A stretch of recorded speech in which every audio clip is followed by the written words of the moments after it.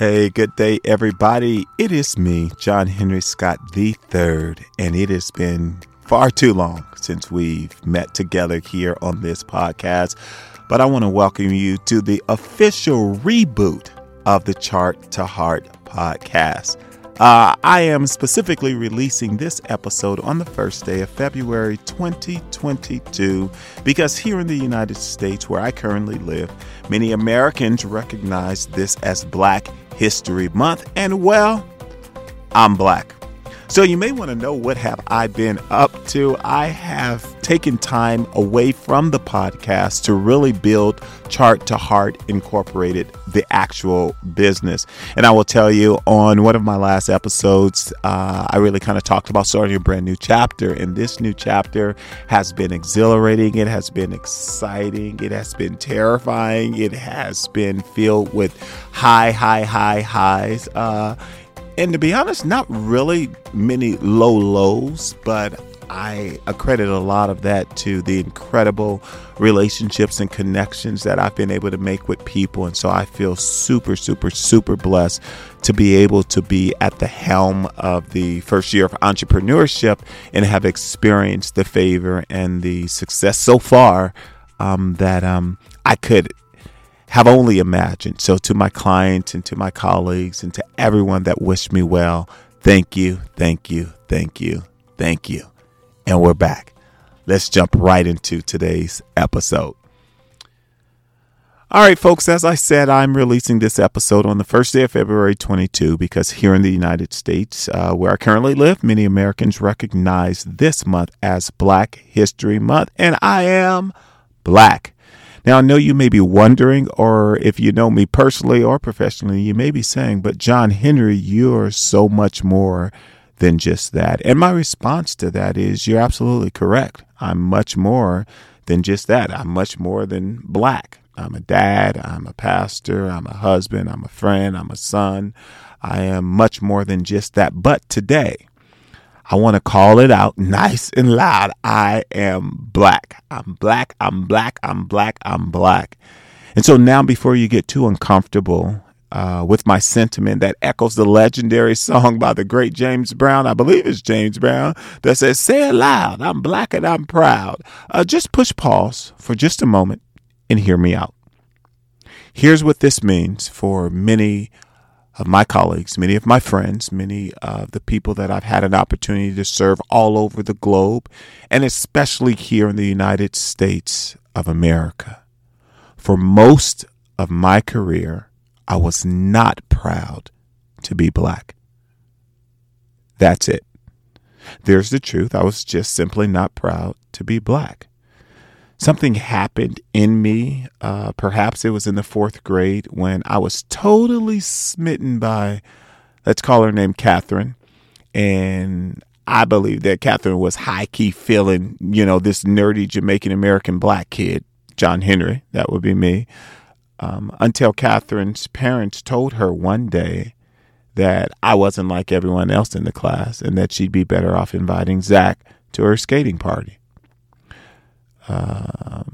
Perhaps it was the time I was told not to use urban slang when reciting a Langston Hughes poem, literally a Langston Hughes poem for our Black History Month drama presentation at my prestigious invite-only academic excellence scholarship program when I was in high school. Or perhaps it was the multiple times that I was told that it wasn't that you don't have the ability, John.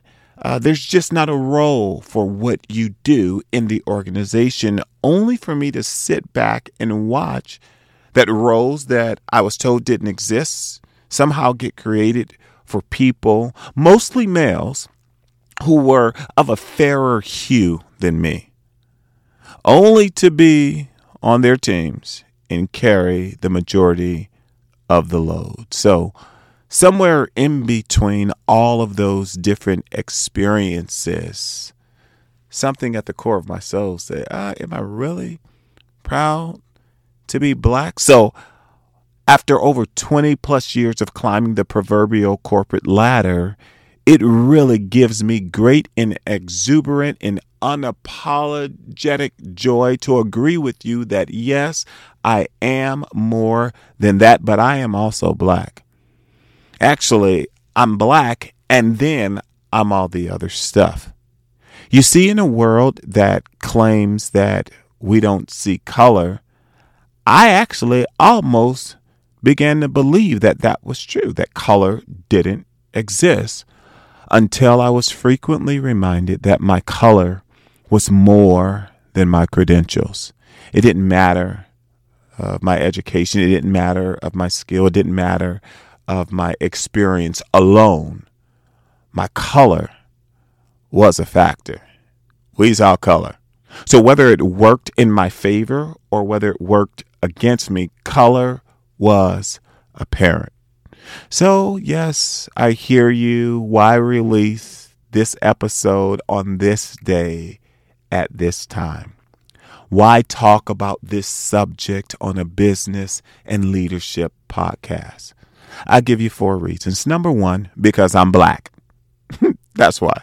Number 2, because I'm finally proud to be black in every single setting that I function in, not just the ones that are predominantly black.